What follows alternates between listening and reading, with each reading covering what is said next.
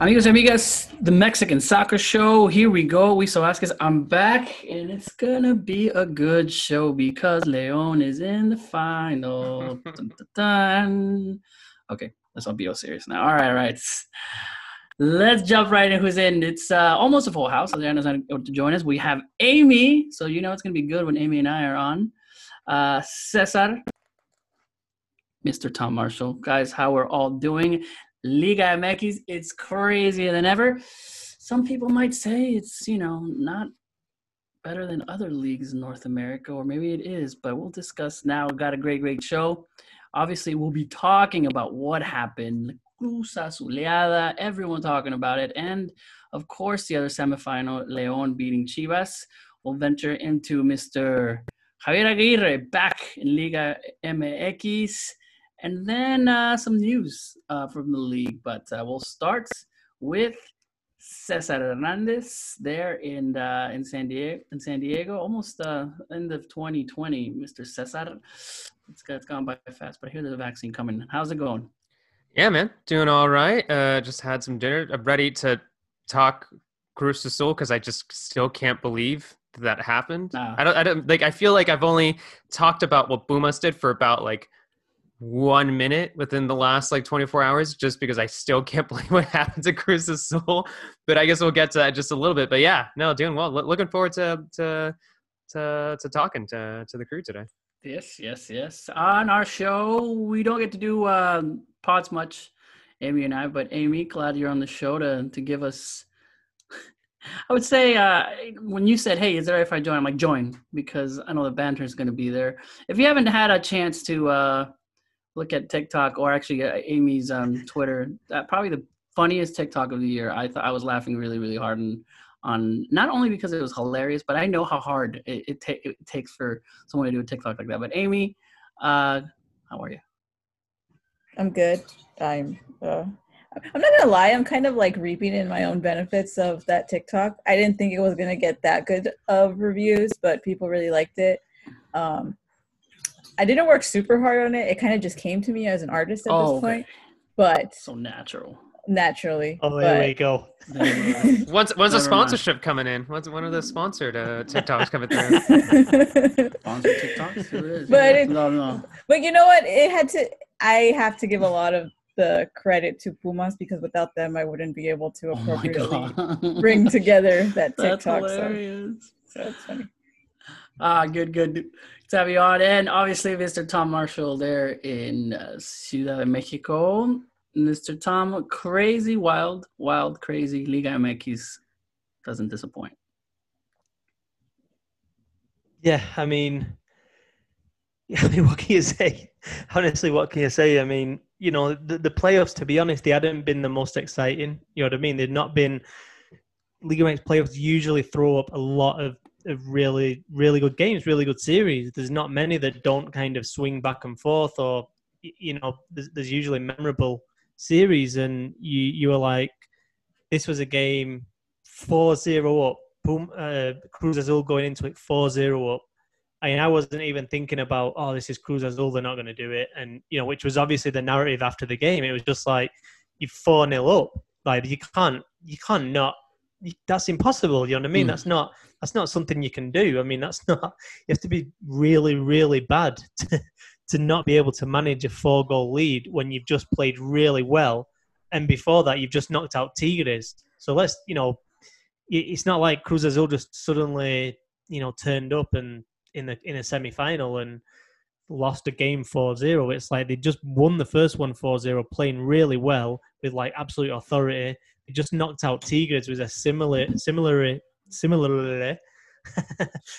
authoritative, performance. And for that to happen, it's just like, where do you go? What do you do? The next day, if you're a Cruz Azul fan, player, whatever, manager, director, it's like, where do you go? What do you do? Where do you look? And how do you move forward? So unbelievable. I mean, we talk about this league being kind of the most watched league in North America. I mean, there was 10 million people in Mexico watching that game, probably 1.5 million in the States. And it's just like, this is why. It absolutely brings the drama. Like, I don't know, he's just unbelievable. That was just something that, same as Cesar, I was just sat there. I had to like write something, and I was just sat there for like an hour thinking, what do I write? Like, what happened there? You know what I mean?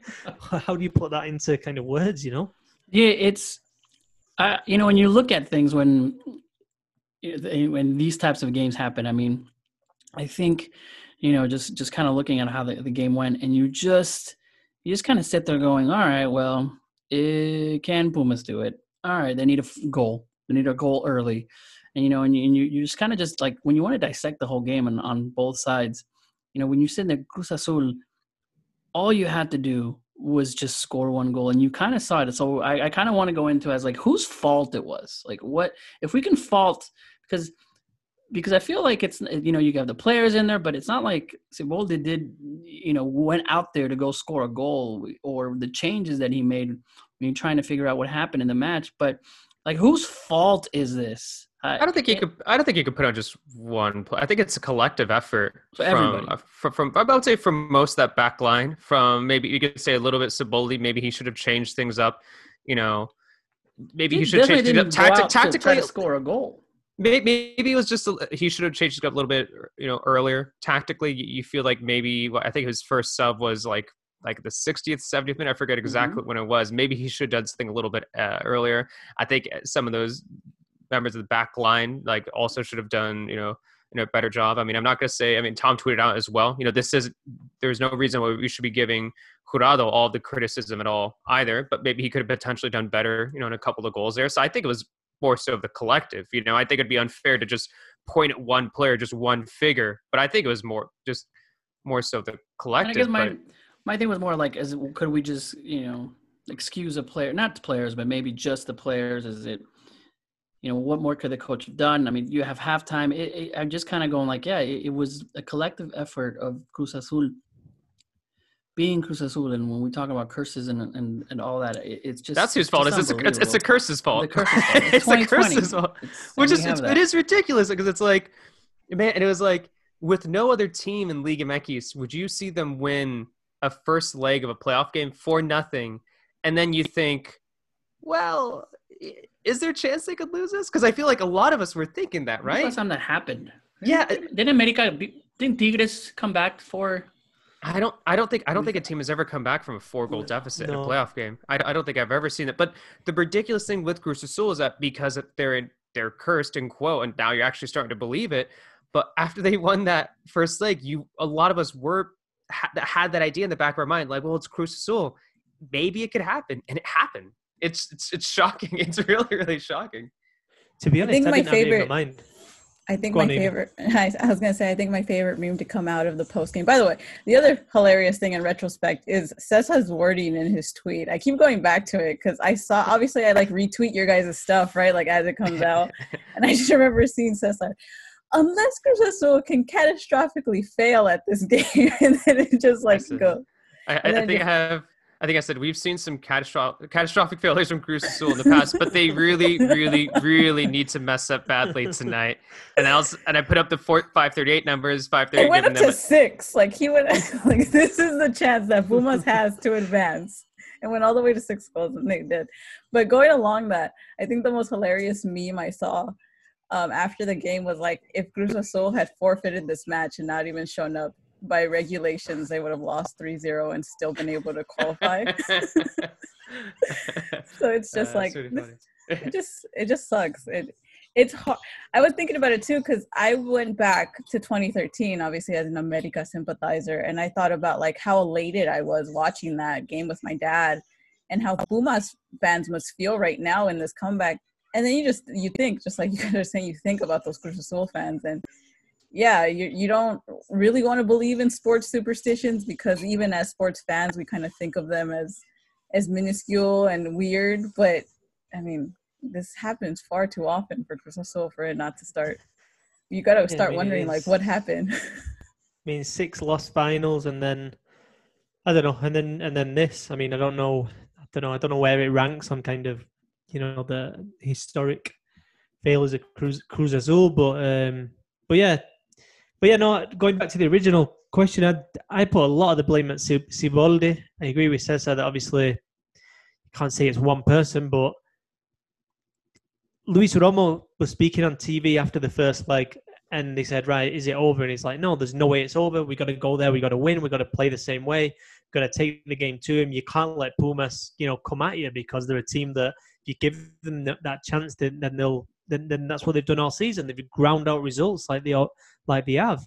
And what did Cruz Azul do? Siboldi plays a back five. Jonathan Rodriguez totally isolated. He kind of invited Pumas in, and then obviously a series of things happened, especially that early goal, like you said there, we saw that everything just went perfect. You know what I mean? And I just thought, Cruz Azul, you're 4-0 up. Just go for the away goal. You don't need to sit back and defend that. Even if you lose 3-1, 2-1, whatever, go on the attack. And I thought that was a failure from Siboldi, and mixed in with the psychological things. And I think what Amy was saying there about, just how many times this has happened. From like a sports psychology point of view, it'd be fascinating to actually speak to the players kind of personally and privately, and just the mindset and what happened and at what point in the game they started to doubt, because the players were arguing. You got Yotun and Baca started to argue with each other. There was a video that went round about the subs. I think they were coming out for the second half, and they were just mad. They were just like throwing things, slamming the door, and it was like, what has happened in that dressing room? And even before the game, you had Jurado coming in for Chuy Corona, and then you had this bizarre situation where it was reported that Corona had a knee injury, but then he'd also tested positive for COVID-19 because of the CONCACAF Champions League stuff that was coming up next week. And then Cruz Azul don't announce that until today. So him and 5 staff members have tested positive. And then you have a debutant. I mean, Jurado's played for Veracruz before, but, semi-final. I don't know. It was just kind of this perfect mix of everything going absolutely wrong. But I'll tell you what, there's certain other managers, and, we might go on to talk about a particular one that I think would be absolutely perfect for Cruz Azul, that would never go out and try and sit back and defend a 4-goal lead. And that's Matias Almeida. I mean, he went into Chivas with that absolute authority. So I said, I'm here to lift the giant.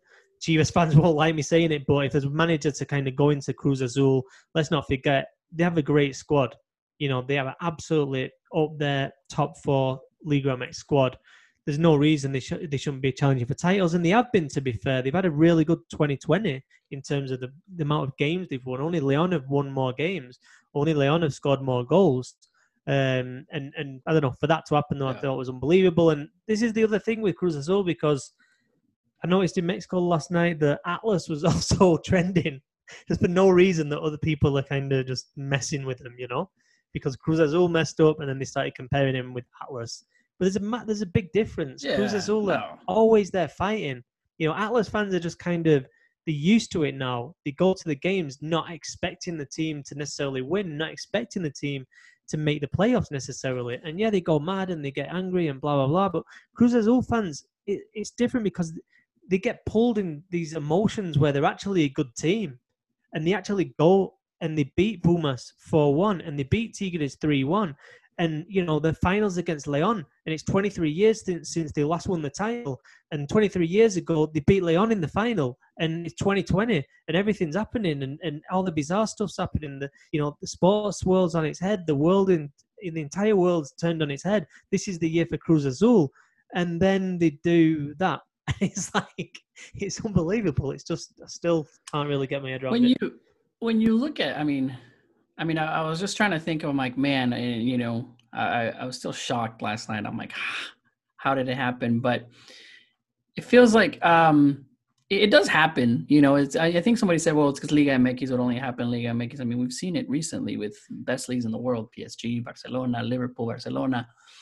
I think when we were talking about the last time that I could remember, or I kind of just looking up, I think 2005, America was up 3-1, and then Tigres came back 4-1 in the Azteca, and they in cuartos de final, and that was Mario Carrillo's.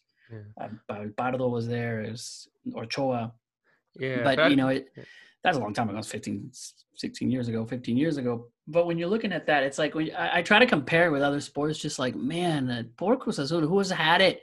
And, you had them like the Cubs, for like 90 years, they didn't win. You have those in other parts of sports. But it kind of, when you said that, Tom, like, when trying to get Atlas, like Atlas has not won at anything. Like, I don't think you can compare the two. But unless they were trying to say Atlas Femenil, in which case it's kind of appropriate because Querétaro did come back this past like 2 weeks ago. So maybe they were saying that, but either way, still doesn't count. Atlas Femenil is a good team. I don't want anybody trashing them. Yeah, and I think it's just like you have higher expectations, with Cruz Azul, and especially in recent years, it seemed like things are really starting to click. But like Tom said, if we're looking at the last game, and yeah, maybe there should be a little bit more fault, for Siboldi, because it is pretty bizarre when you consider that they just needed one goal. They just needed one, and here's the thing: like that one goal would have entirely changed the series. Even if Pumas got 5 goals, as long as Cruz Azul just got 1. Are you sure, Cesar? Can we back that up? Is there a chart? He has a cute little graph. Okay. Yeah, I crunched the numbers. Is it a graph? Isn't it called something else? Someone called it the Matrix. I was like, yeah, nah, dog. That's a movie from 1999. But anywho, a great movie from 1999. But it is absolutely. When you saw them go down 3-0, you're thinking, okay, they've got to change things up here. They got to put on some more attack-minded players. And then when you look at, I'm looking at some of the subs made, and they brought out Alvarado and brought on Yotun, and you're like, no, this is the time to really push forward. It doesn't matter if they score 2 more goals. You just need 1 more. And it wasn't until Pumas got that 4th and final goal that they needed that finally they brought on like Misal Domingo. They finally brought on Santiago, Jimenez. So it is pretty confusing when we look at that as well. They never were going for that goal. That's it. Big. They only had 1 shot on target in the entire game. That's what I'm saying. Like, you come out there, try to score. If they score, fast because of a counter, okay, well then that one didn't work. But try to take the game out of them. I mean, I'm not a coach or whatever. But also that last goal was so timid from them. Like you're 3-0, you're still gonna qualify. You still have a chance to go, and then you watch that. I mean, credit to Vigon. It was a good goal from him, but you watch that back line, and it's just like nobody's looking to challenge. I don't know if they're scared, maybe they don't want to risk a PK or whatever, but it's like nothing comes from them. They give them all the time and space in the world to score that final goal. It goes back to that pressure too, right? Like the players that are there, like I would love to talk, just, you said that, Tom, kind of just be like, so tell me, what are you thinking when you're going to that game? Because even when there was some, people kind of saying like they weren't taking it seriously. Like they're up 3-0, they're playing, and at the beginning it wasn't like you saw any sense of urgency from the players. You go out there, if you're the team that needs to, to at least score 1 goal, you score 1 goal. Or, if you're Pumas, you're like, if you can only score 1 goal early and then 1 before the half and then just 1 more, you're just like, it can happen. You're there. But yeah. I feel that's the pressure of players, because if they would have won, they would have scored 1 goal, right? Let's say they got it on the 91st minute, they're in. Then Cruz Azul goes in the final against León, and here's the pressure again, right? Because it has happened that Cruz Azul gets it to the end and then doesn't do it. So like it doesn't just stop. So that's gonna continue to haunt them. And now here comes Conca Champions, right? It's. The 2020 could be. Yeah, but I don't know. I don't think it's the same, because I think they won that before. They won the cup before. They won pretty much everything apart from the league. So I don't know, but I think that second half it was 3-0, and that was where they've had an absolutely terrible first half, and that was where the doubts crept in for me. I don't think they went into that game thinking it was won. I don't think they went into that game thinking like with any nerves. I don't think they were nervous about, oh, we're going to mess up, I honestly don't. I don't think it crossed their mind. But as soon as it got to 3-0, and then in the second half, they kind of improved for a little bit, but it was like the game management was terrible. In the second half, they weren't defending that. They weren't trying to defend like the small, slightest advantage that they had, and they weren't going attacking as well. It was like they didn't know what they were doing. And again, I think that goes back to the manager, and I can't see. Well, there's reports saying that he's going to be out, and I think Siboldi. I'm all for like processes and stuff like that. With managers, I can't. I mean, at the end of the day, this was Caixinha's, baby basically. He put a lot of this squad together. I really like Caixinha's mentality. Even when they lost, he was like, "Look, we're going to keep making finals. We're going to keep going with this." And they lost to America. They didn't play. I remember, 2 years ago, the Apertura 2018. They didn't play that well in the second leg. Really tight first leg, but it was like, it wasn't great, but it wasn't kind of like they messed it up. They were kind of on the right track. And I think that now with Siboldi, it's he kind of came in short notice, did well. Now he's got an extended contract until June. But I don't know. I mean, is that the guy? I don't know. I mean, I just, the thing is, when Cruz Azul are in that situation again, how are the players going to respond? How is he going to respond? How are they going to maintain that trust? I think that's the thing now. Imagine when you Cruz Azul now and you go into the next preseason, you're a Cruz Azul player. Like, what's your mentality? How you? I mean, it's really tough, really, really tough as a player to kind of get up for that. And for the CONCACAF Champions League, I mean, they'll be flying out later this week to Florida, and they've got LAFC.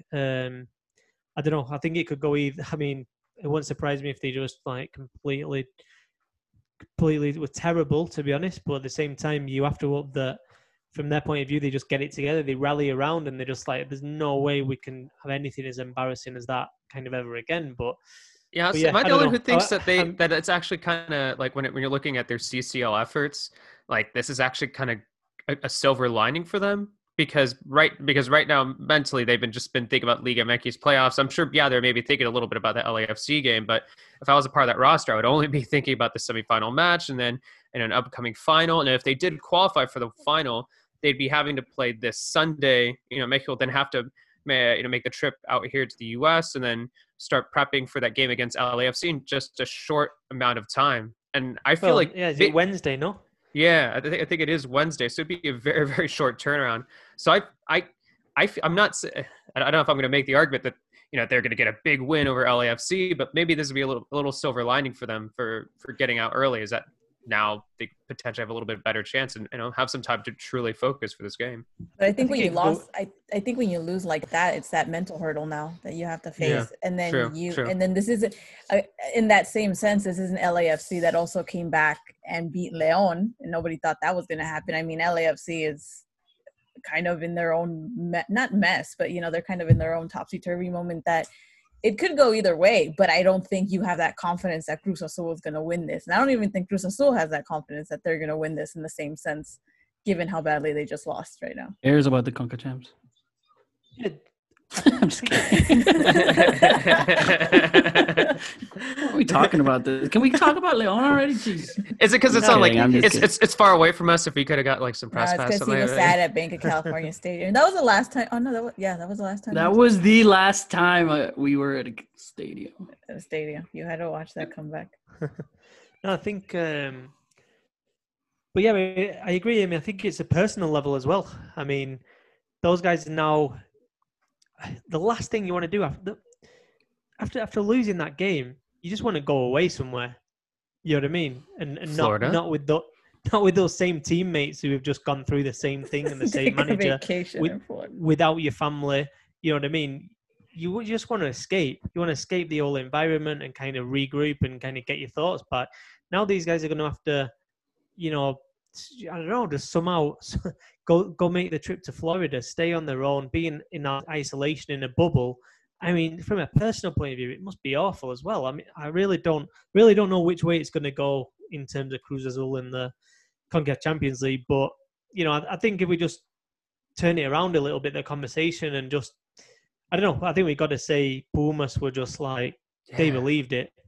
They believed. I mean, Dineno talking on the TV afterwards, he was like, look, after that 4-0 loss, we just said to each other, we said, if we can do this, it's absolutely historic. Imagine how good it'd be. And it's one thing to say it. You've got to say it, you know what I mean? But they went out with the attitude that it was possible. They were absolutely first to every ball.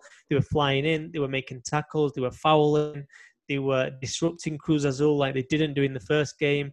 They were firing balls into the box like they stopped doing because with Gonzalez and Dineno in there, it gives you a major advantage. They were absolutely inspired, and obviously when they got that opening goal, you just saw the whole team kind of like, look, we're on the path now. And then obviously they got some real luck as well. I mean, some things. I mean, we talked about the Chewy Corona, the COVID-19. We talked about Siboldi just not getting it right tactically, but also it's like that VAR decision for Carlos Gonzalez was it Gonzalez's goal or Dineno's goal? Wasn't it? In the first leg, right? Or the no. In the second leg where he was kind of just onside, like you couldn't even believe how close it was, and it was off a rebound. You know what I mean? And it was just like, that just could not have been any closer. And then on the stroke of half time, Cruz Azul get a penalty.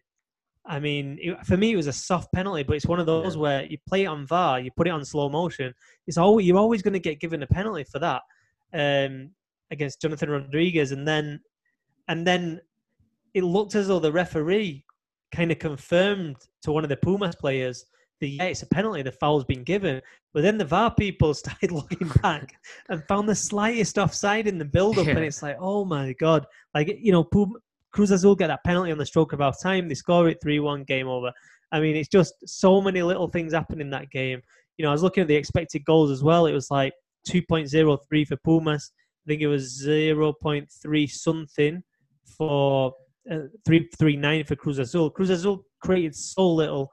Pumas, they put himself in there with a shot. I mean, you get an XG of 2 and it's not ridiculous to score 4 goals. So I just think Pumas were absolutely on it. If there's one guy who summed up Pumas that night, it was Juan Pablo Vigon. I mean, the guy headbutts his teammate while celebrating a goal, cuts open his eyebrow, puts a bandage around his head because of the bleeding, has cramp about 2-3 times in the second half, just hobbling around the field. And then has the kind of wits about him in the 89th minute to receive a ball from Musso that wasn't kind of floated in. Musso drilled that ball into him, but Vigon just found the time to kind of control it, but in a way that he directed it just outside where he could perfectly strike the ball. But then if you watch the slow motion replay, he sets himself, he takes a split second, and then he just strokes the ball home, and it was like, oh my God, it was like time stood still. So I think you got to say this Pumas team, whatever you say, I mean, 2 losses in 21 games this season, with your coach leaves the team on the eve of the season, and you get that together. You're not even the best squad by a long way in Liga MX.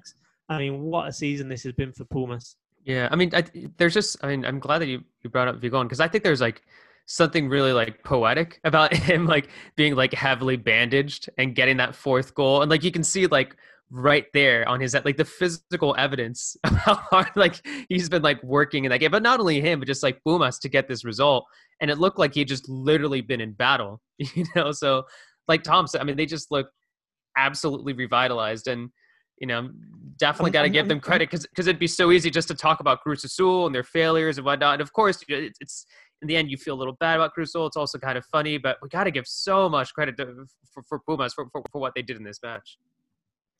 Yeah, I was just going to say, if we would have been watching the game together, I would have said out loud that Vigon should have come off, because that's what I was thinking in my head. I was like, why is he still on? He can't even. He's got cramp. You know what I mean? He's not moving properly. What's he going to do? You know what I mean? And then somehow he ends up doing that. But yeah, and the other thing I think we not mentioned is that this all happened to Cruz Azul without a crowd in the stadium. Now, I don't know. I can't imagine if Seul full in the night like that with a couple of goals ahead, it would have been absolutely insane, the atmosphere. And Cruz Azul did all that without the pressure of kind of having the fans there. So I don't know. I've no idea what you say about Cruz Azul now. I'm not sure. I'm not sure where you go with them. Is it funny still? Well, it is kind of funny. For me, yes, it's still kind of funny. But is it that funny anymore? Or is it just more like sad? There's something. I think it's a bit of everything. I think it is pretty. I feel really, really bad for Cruz Azul fans, but I mean, it is I mean, it is pretty funny to consider what happened to them. I think it's a little bit of everything. You know, it's a tragic comedy of sorts, you know, regarding a Liga MX team, and that's Cruz Azul. You can, and once again, I mentioned, it's just like if any other Liga MX team would have gone up 4-0 in the first leg, I would have never doubted them. And yeah, I didn't doubt Cruz. I honestly thought that they had Pumas figured out, and I predicted that they were going to get a win here. But I think a lot of us, we're still thinking in the back of our minds, like, Cruz Azul will still find a way to Cruz Azul this, and it happened. It's so dumb because I was going to put Pumas winning just because it's my only shot to beat you in our Liga Madness. Oh, no, you weren't. And I'm like, you're just saying and I'm that. like, Amy, you don't know. And I'm like, no, I can't do it because there's no way. That's just dumb. That's what I'm saying. I'm like, that's the only way that I can beat Cesar. We can both have 1 point. He's not going to put Pumas winning. Nah, it's just not going to happen. Let's just throw up 3-1. Maybe a tie. So that's why I went with a tie. Just because I'm like, maybe I can get the goal. Maybe I can get the tie score. And and no, it didn't happen. Pumas, now congratulations. Thank you. Also, a little bit of I've been talking to Amy about it, and this is actually some breaking news for the listeners. Oh, yeah. I bought a small trophy for the Liga Madness winner. Hopefully it's me. Wait. Hopefully it's me, because that means I won't have to pay for shipping. Technically, you could drop it off to me if I win too, so you don't have to pay. Yeah, so I created a trophy. It should be showing up at some point soon. Still waiting for. I would have totally like. It was my favorite message that day. I forget what day it was, but he's like, so. I was thinking, and I was like, oh, I wonder what he's going to tell me about. Maybe it's like Liga MX preview stuff, whatever. He's like, what if we bought a trophy? If I would have beaten you, would you said anything about this trophy? Because I felt like now. Yes, we were still going to say, of course. It was going to be a surprise. I already spent the $20 on it. So. But that's what I'm saying. Was this that's with after shipping. You beat me? Because this is kind of like, I would have changed. I'm like, well, there's well, we just started talking about the Liga Madness when thing. You guys are in the final, all of a sudden there's a trophy. First of all, I'm always in the final. I'm like Tigres for this bracket. Okay, you've won one time. You've won one time. I've been in the final like 3 times. I'm basically Tigres. I've won twice. Anywho, there's a trophy, and I'm very excited about it.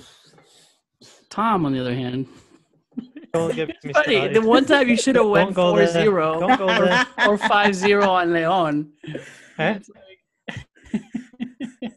Well, let me put it this way. I'm not in the final, but I'm unbeaten. That's all I'm going to say. Hey, so you can judge for yourselves, you know what I mean?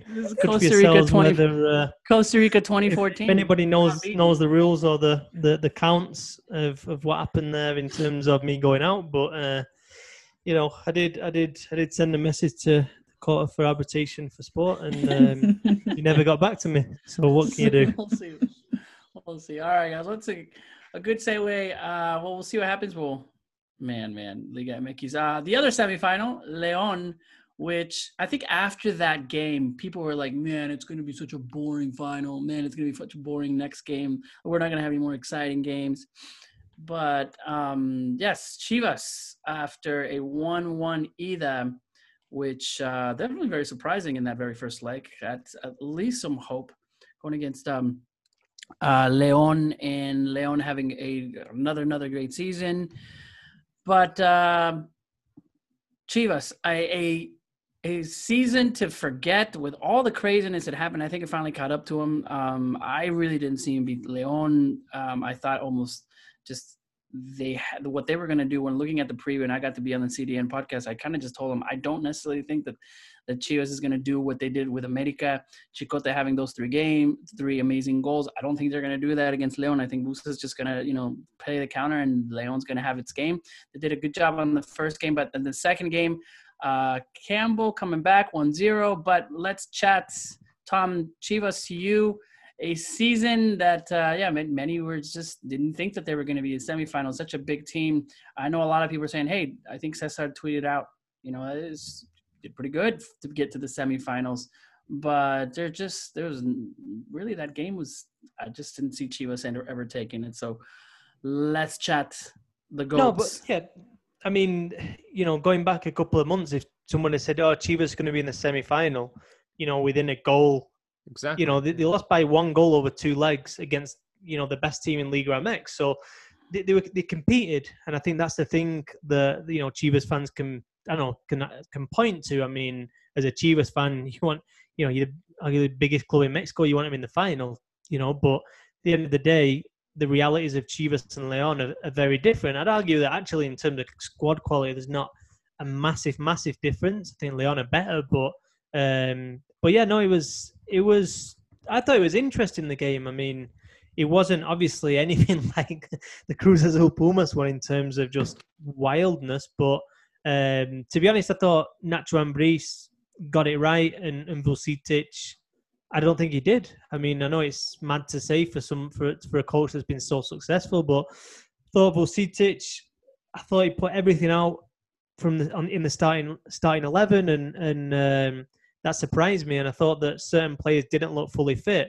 I mean, obviously you had Macias coming back from injury, you had Vega coming back from injury, you had Isaac Brizuela coming back from COVID-19, not just recently. You had Calderon, who's barely started a game, in the last few months, and then all of a sudden he's playing his third game in 9 days or something, 8 days I think, and so I think that I thought that they struggled as the game went on. And if you look at the first leg, Leon absolutely dominated the first half. Chivas came back, but they came back because they put Macias on and they put Vega on, and they just went for Leon. And I thought I just thought in terms of Chivas went all out at the start, and I thought Nacho Ambriz, what he got right, I felt, was that he changed his formation, he changed his system, and he played, Ivan Rodriguez and Pedro Aquino, 2 holding midfielders. And you look at Chivas' attack, and they were just all out attack with only Jesus Molina. They only had 1 central midfielder, so I just felt that Leon controlled the game. But really, it was interesting because Chivas dominated possession, and I think Leon had like 62% average possession per game over the whole season, and then against Chivas they had like 42. It was almost like Leon said, "You know what? Come at us then. You know what I mean? We'll get you on the counter. We can also counter. We've got Mena, we've got Joel Campbell, who I thought had a really good game.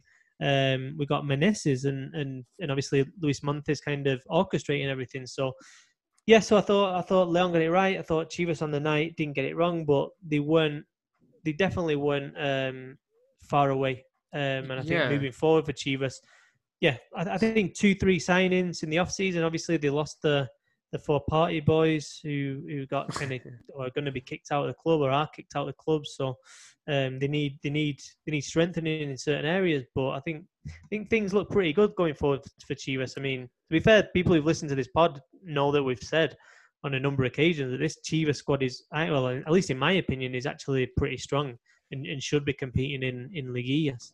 Yeah, and it's Twitter, but it was interesting to see how much criticism I was getting for giving credit to Chivas for making it this far. I mean, we don't have enough time to go through all of the problems they've just faced within the last few months, and I thought that they did pretty well against Leon. And just when you consider how well Leon are, not just only in attack, but also defensively, because I feel like we forget how good of a defensive side Leon can be.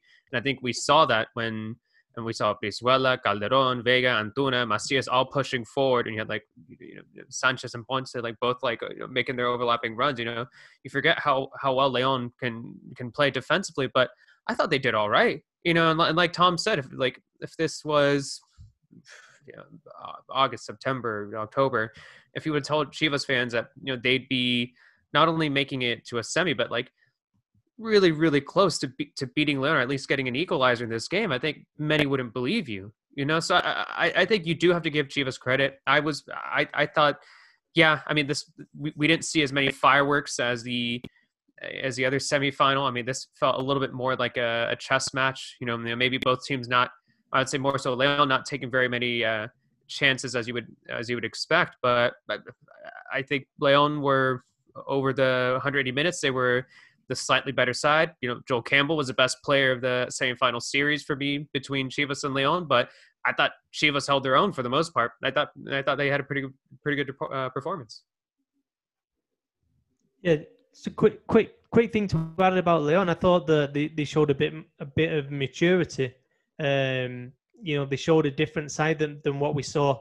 What was it, a year ago when they went out to Morelia and against LAFC, where I know it sounds ironic when we talk about Cruz Azul kind of not sitting back and getting caught, but Leon did it. I don't know. I just thought it was the right moment for them to do it, and it worked out.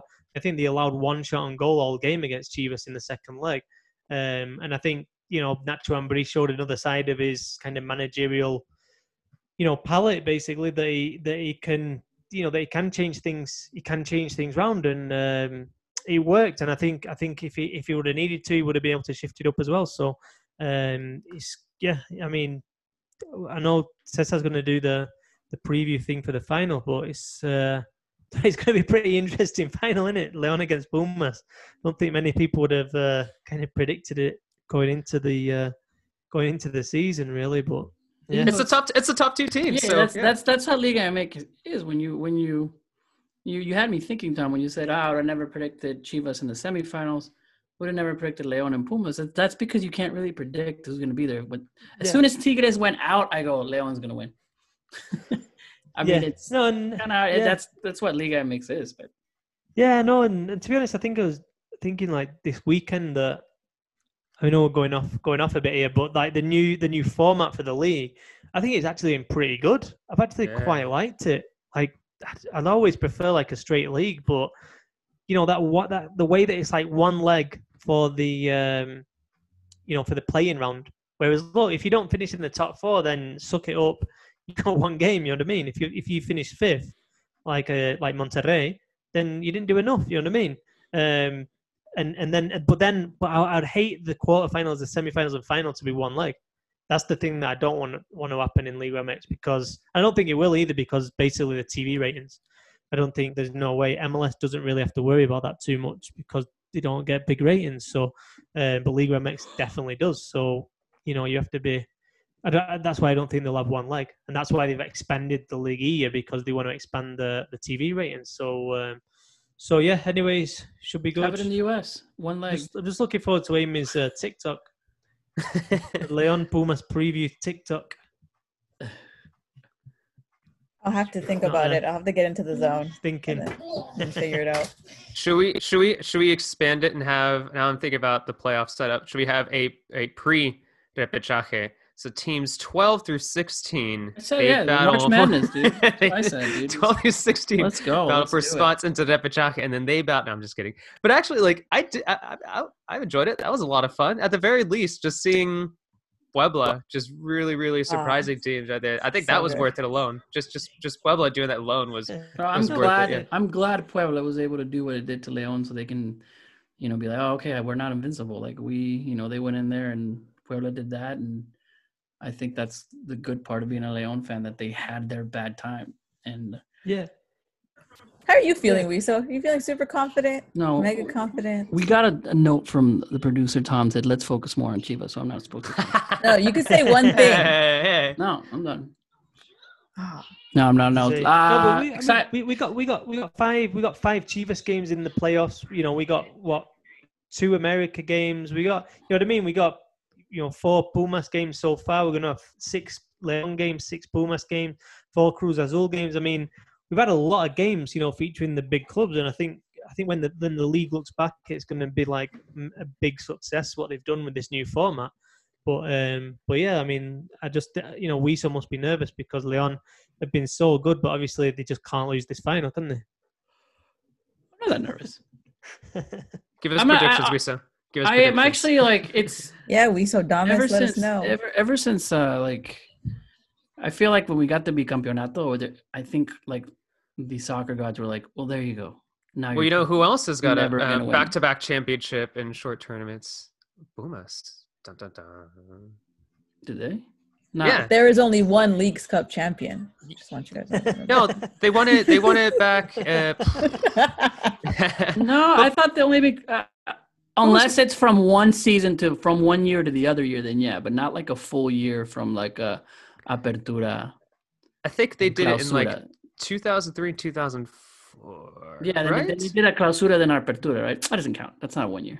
That's two different years. I think it was the clausura, or was it the apertura? Yeah, I think it was within 1 year that they did it, if I remember correctly. I'll have to look it up. No, we'll look it up. We'll see that. I'll look it up. No, I think ever since that bicampeonato, I always feel like, well, this is it. That's the last time your teams are going to win. They got to win twice, 2 in a row. So don't expect much from it. But it should be interesting. I mean, it's León. They've been playing. Will continue to do well. Pumas, as a team, I remember last time we were all on, I was just like, Pumas hasn't played great teams. So here it is. Right. So it's excited. Yeah, should be fun. Top 2 teams. I mean, we've seen some surprising things in the playoffs so far, but I mean, in the end, you have the top 2 teams in the regular season in the finals. So yeah, and I think this is where Nacho's going to be like, let's go out, let's just score a lot of goals, but Pumas can do also. So it's going to be definitely a very interesting final. Well, the preview to the final on Wednesday, Cesar. I guess so. I have yet to work out the details, but okay. Yeah, we'll figure it out. We'll have a pod on Wednesday. Yeah. Let's do it. All right, guys. In other news, big news, I think, huge news for Liga MX of having a world-class coach now join the Monterrey staff, the Rayados, other than Mr. Javier Aguirre Onaindia. Did you know his last name is Onaindia? Oh, did not know that. Mr. El Vasco Aguirre, who has coached Atlante, Pachuca, Mexico, obviously, in 2001, Osasuna, Atletico Madrid, then came back to coach in Mexico and put both on in 2010. Zaragoza, Espanyol, then he went to Japan, 2005. Al-Wahada? Is that right? Where was that at? Ooh, don't ask me. I don't know. Egypt. Then he went to Egypt, Leganés, and now back in Monterrey. Good to have Vasco back. And he said he's ready to come back after his travels to be in Mexico. I think, man, I wish that I was part of the press back when, in a team where Vasco Aguirre was giving press conferences. I don't know if, Tom, if you feel the same. Because I remember when we first getting into, obviously he was out, but you always saw like his press conference giving you like just so much details of what he was thinking. So I'm excited to see him back in Liga MX. We're going to see him a little bit more, but to see what he can do with a team, and already just Monterrey has such a big squad and it's already a contender. I mean, this case season hasn't ended, but I would think Vasco Aguirre coming back and coaching a great team with a great facility must be definitely very attractive football coming through. But Tom, what are you thinking? No, I think it's great. I think it's absolutely brilliant. I mean, 20 years outside of Mexico, one of the greatest Mexican coaches ever, 62. So he's not even, he's not ridiculously old. You know what I mean? He's still got plenty to give. A bit surprised he's come back to Mexico because he was telling every interview that he did that he wanted to go to MLS or Japan. And that was his kind of line. And I honestly think this hire just shows the power of Rayados and just what the institution is. I mean, he said that the infrastructure at Monterrey is top 10 in the world, which probably a bit of an exaggeration, but I mean, I think we've been to the Monterrey Stadium and it is absolutely ridiculous. That's a UEFA Champions League stadium, in a semi-final or something that it would be the norm. You know what I mean? It's an absolutely amazing stadium. So yeah, really happy for him to be back. And like you said, Wiso, I think his press conference is going to be awesome. I think he's going to be hilarious. I really liked the quote he gave in the interview with the club just about, he was like, why are you coming back to Mexico? And he's like, I wanted to come back to my country, be amongst my own people. That he needs that shelter, the carne asada and beer with his friends, speaking the same language.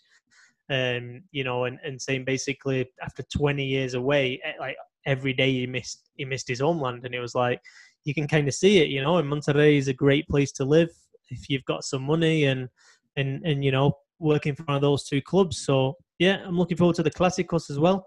I think him and Tuca are probably going to try and get along, but it would be absolutely amazing if they don't. They start having a little battle because yeah, they're both big personalities. They're both hilarious. And the other thing I think as well is that I think he can almost become, if he wants, the kind of Monterrey's Tuca. He's that experienced manager who can build something really big there, really important for the next 10 years. Why not?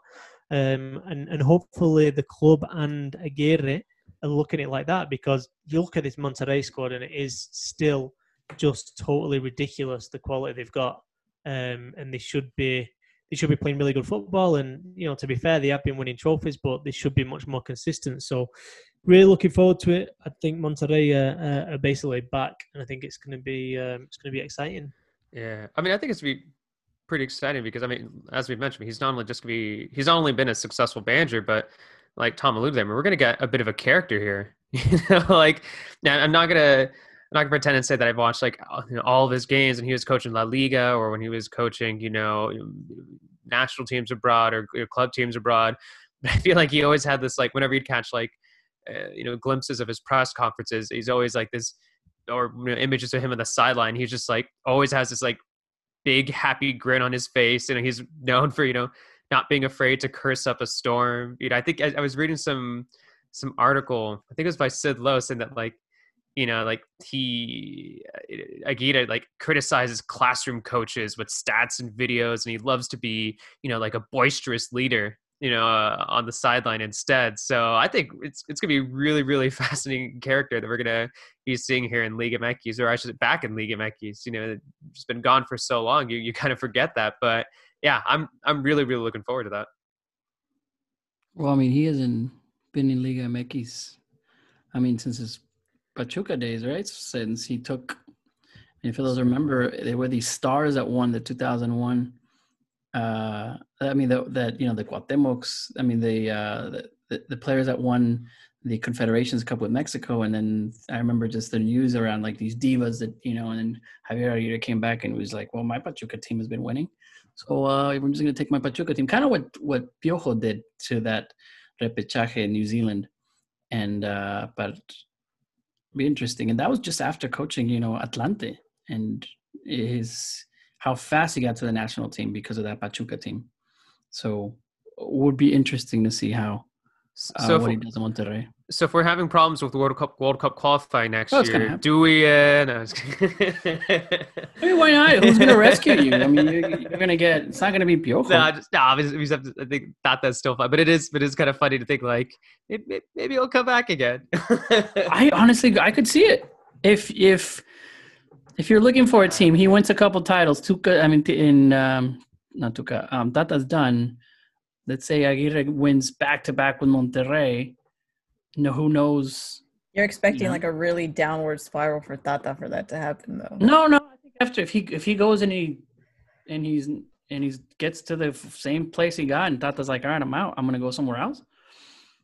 And it's not a bad. No, it's not a bad shot. It comes Aguirre to come back. Is that stat still there that no teams won the World Cup with a foreign coach? Oh, is that true? I think it is. Who won last? Yeah, I think it is. Yeah. I remember that because I was I'm like when we had a foreign coach, I'm like, oh well, we can't win because that stat's never been. But at the very least, with Monterrey, I don't know, with Aguirre, I mean, it was always cool to see him abroad in La Liga, but in recent years, or recent teams, it's he basically was brought in as a firefighter, just someone just to kind of put out the flames, calm things down, have a team, just avoid relegation. And it's going to be pretty cool to see what he could do with this Monterrey side that obviously, they're not going to be expected to be sitting at the bottom table, even though that's what happened in early 2020. But I think there's some pretty high expectations. Yeah, I think there's some really high expectations with them. Yeah, 100%. He lost us against the U.S. in 2002, so we can never forget him for that. We don't talk about that, man. We don't talk about that. Wiso brings it up every few days, and I just have to make sure he's okay. I don't get no context at all. He tweeted out 2 weeks ago, and I'm like, hey man, everything all right? The funny thing is, I think only the people that know what happened on that day, they're like, why is Wiso? Oh wow, it's bad. It still hurts, man. Wake up early. It's gonna be a good game. Sleep. Dude, I can. All right, what else is going on, Liga MX? Tom, what's news? New president? What's going on? New president. This guy's already started off on my good side too. He's having an interview right now with Prudene, thanks to our friend Adriana. And he's saying that the Liga MX Femenil is the best thing that happened to Mexican soccer in a while. So I'm already in a good mood. Joss has scored? Oh yeah, she scored. We're gonna have another Clásico Regia, but at least Joss scored. Jocelyn Odekel? Yes. Oh yeah, see, we still cool with players now, so he calls her Joss. Friend. Joss the Boss. Well, that's pal. That's just because it's her Instagram handle, Joss the Boss. That's why. Joss and All right. So yeah, Tom, new president. We've got a new pres. Yeah. Got a new pres in town. Mikel Arriola, who has not really been involved in football before. He's been he was the 2018 candidate for mayor for the PRI. Yeah. He's been in charge of the IMSS, which is the public health system in Mexico. I was born in IMSS. Yeah. Born in the old IMSS. Old IMSS. Yeah. So anyway, this guy's basically got, I think he's played, what's it called? Pelota Vasca or something like that. I don't even know what it is in English or what it is in Spanish. What's that? But it's a ball game. And he was kind of quite big at playing that. So you think, he was saying in his press conference that he knows his sports. He's been a sports person. What? So he's now the executive president of the Liga MX. Enrique Bonilla is moving slightly to kind of a type of president of international development to help us kind of expand globally. Did he just make up a new going to be looking post? Eh? Did he just make up a new job title? Well, I'm gonna go. Pretty much, yeah. Pretty much. Nice. So, I mean, Arriola, we'll see. I mean, this guy studied at London School of Economics, which is, really highly thought of. I think he studied in Chicago as well, like a kind of master's in law or something. So he must speak fluent English. He must be kind of a little bit kind of worldly. Although, we'll wait and see. Honestly, the press conference wasn't like, he just seemed like a normal kind of politician type guy, to be honest. He was wasn't the most exciting, wasn't the most kind of charismatic or anything like that. But we'll see what kind of job he does. I thought the most interesting thing was, what Bonilla is going to do and how he's going to do it, because, basically he doesn't give much away, Bonilla. Again, he's not the kind of number one guy in terms of talking to the media. I don't think he even likes it, to be honest. But he's now going to be in charge of, the development of the MLS relationship. The development, and he brought it up that he wants to accelerate talks with CONMEBOL to go back to the to the club tournament. So like the Libertadores, basically. So I don't know. I mean, it's kind of a wait and see. I mean, I think many times Bonilla was asking that press conference, like, what's the deal with MLS? What's the deal with CONMEBOL? Like, where we're going with this? I don't know. It's just this weird thing where, how can you do this? Can you do this relationship with MLS and kind of move towards competitive games, maybe even a merger, and at the same time be in the Libertadores? I just can't see how you do it. But he's definitely kind of playing both sides, and seeing, I think, where Liga MX is gonna fit better. So yeah, that's what it is. They didn't give too much away, and that's my big doubt, really. I don't know internationally where the league's going, and Don Garber from MLS is actually giving his a yearly address, State of the Nation, on Tuesday. So I think he's probably going to speak a bit better about what's going on, to be honest, than Enrique Bonilla did, because he didn't give too much away, and he spoke for about an hour. So yeah, I'm with Tom there. Like, I mean, you don't really know what's going to happen. I mean, I don't know. I've never heard of Mikel Arriola other than like recently, and once he got appointed to this position, I just know he's a former politician. That's about it. We'll see with Bonilla's new role, but yeah, like Tom said, it'd be interesting to see what. I mean, I guess Bonilla kind of like laid it out right there, whether it be MLS or, CONMEBOL, trying to go Libertadores, or returning to Libertadores to see where his priorities are. But I don't know, maybe looking beyond that, you begin to fantasize, thinking like, well, maybe they could do a little bit more like marketing, news branch in English and Spanish, maybe have some more like in-house staff writing post-game articles, sharing more videos and podcasts. Obviously now that's just like stuff that's probably not going to happen, but I don't know, like hopefully, I know you think, it could be us, right? English. I know, right? But I know you kind of fantasize that hopefully stuff like that will happen. You see other leagues doing it. You see other top competitions doing that and getting like a decent amount of attention and stuff. This is stuff that Liga MX could potentially capitalize on going forward. But who knows? We'll see what happens. We'll see with the CCL Libertadores, because I don't know. Could we make an argument that maybe Liga MX could, if somehow they could do both, maybe they could still send teams to both competitions? Is that ridiculous to say? Top 4 Libertadores, 5 through 8 to CCL? Yeah? During COVID? No one's on board? Well, not during COVID. I mean, it'd be the other way around. I mean, if they're doing it, it'd be the other way around 100%. Yeah. Because CONCACAF they're never gonna, it'd have to be the champions going to CONCACAF. And, there's so many factors at play. Basically the way I'm thinking about it, and I might be completely wrong about this, but I was thinking about it today, is that, I was looking the TV numbers for Pumas against Cruz Azul in Mexico. Over 10 million people watched it in Mexico, and that's a game that was really a dead rubber. Nobody was really expecting it to be a good game. So, and then you've got the 1 million, 2 million that would have watched that game in the United States, and you look at MLS's TV numbers, you look at the Libertadores TV numbers in North America. You look at the CONCACAF Champions League, and CONCACAF knows very well that they want a bit of that. You know what I mean? And so what you've got going on here is that you've got MLS wanting a bit of Liga MX. You want the Libertadores, who kind of they try and play hard to get, but they definitely want that. I mean, there's no way that they wouldn't want Mexican teams involved if they can get them there. But you've also got CONCACAF looking at it, and CONCACAF are looking at ways to expand the Champions League. That's something that's actually going on right now. Victor Montagliari has spoken about it. He said that they want to expand it. But, that's ongoing. They want to provide a format for the CONCACAF Champions League where you do get more games between MLS and Liga MX clubs. What they don't want, they're not interested in necessarily, Mexican teams playing Caribbean teams all the time. I mean, like what happened in the old format. They're looking at ways as well to kind of do it. So that's why I'm confused, and I think that's why the situation is basically confusing.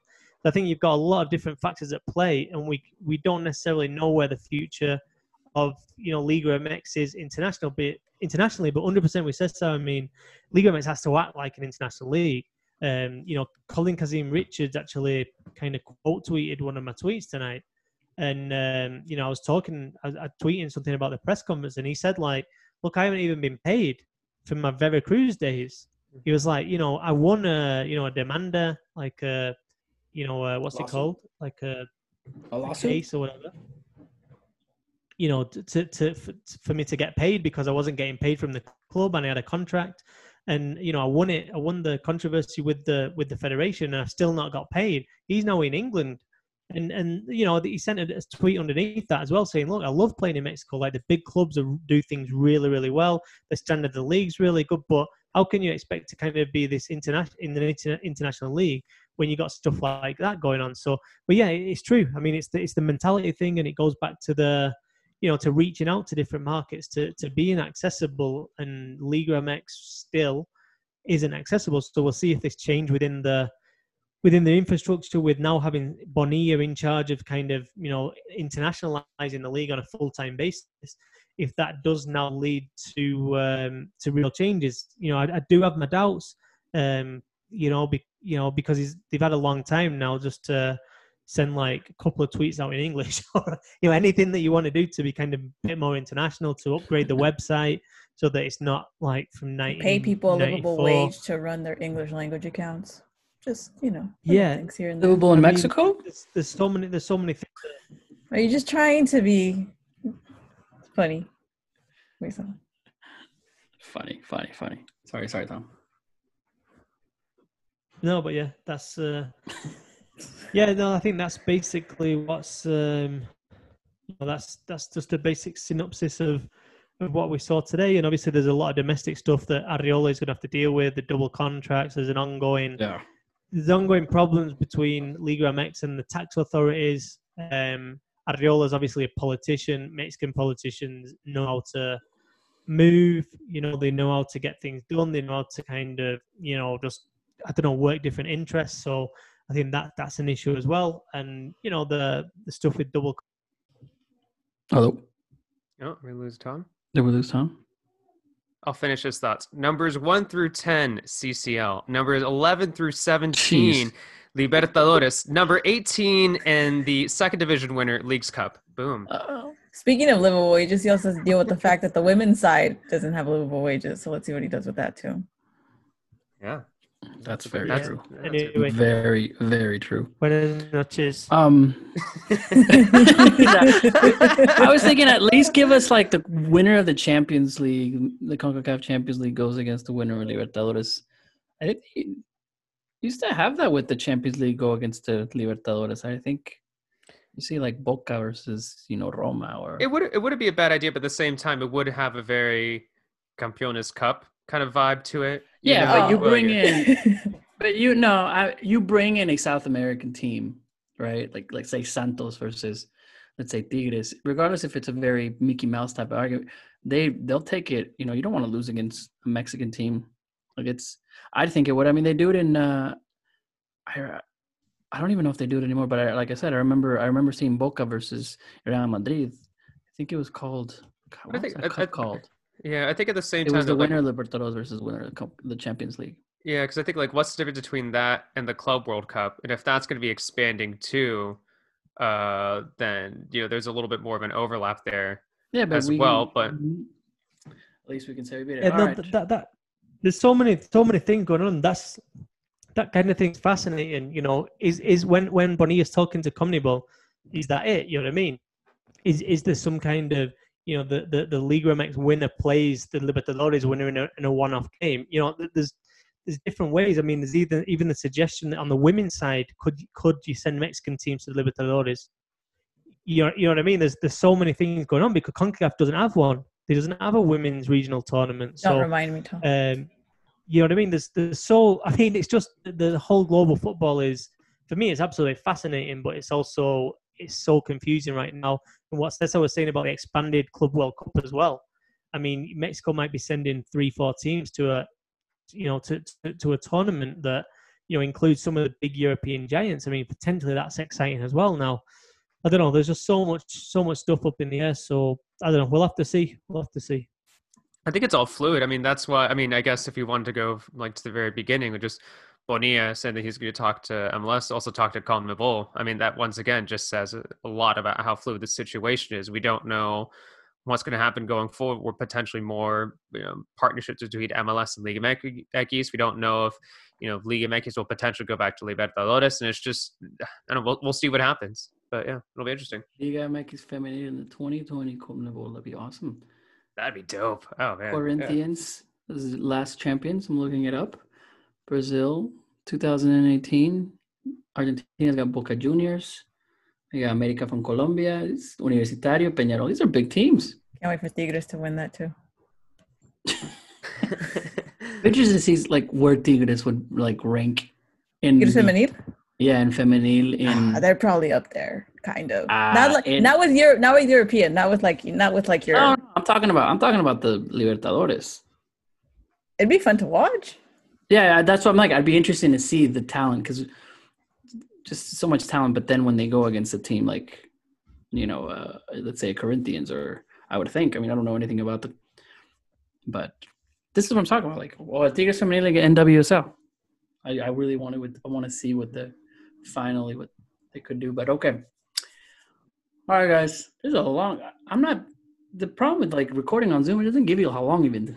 How long have we been chatting for? We've been chatting. Because we were talking about TV shows. I think it was just about an hour. Because I know it was 8:20. I know it was 7:20, and I was like, okay, we haven't started yet, so we're not going to end till 8:20. I hope my kids are fine, but they've been fine. So yeah. Oh, awesome. Well, guys, Cesar, Amy, Tom, Another great Mexican soccer show. The last one's for 2020. We have maybe 3 or 4. We've got. Remember the awards show as well, aren't we? We've got a few. Big awards show.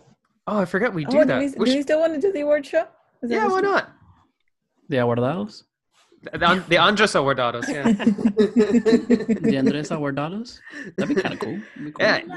Look, let me look at my schedule. I'm absolutely free. All right, guys. She's laughing at the awardados. Who wouldn't? Everyone thinks it's funny. Have some champagne. It'll be great. The Andres Aguardados. We'll do that. We'll just give a few special guests. We have special guests. What if we can get we get the craziest guest? Someone like what about like let's see if we can pull in favors. Like, can you just say hello? Just come on and say hello. I'll text Landon and see what he's up to. Okay. Dude, that'd be hilarious.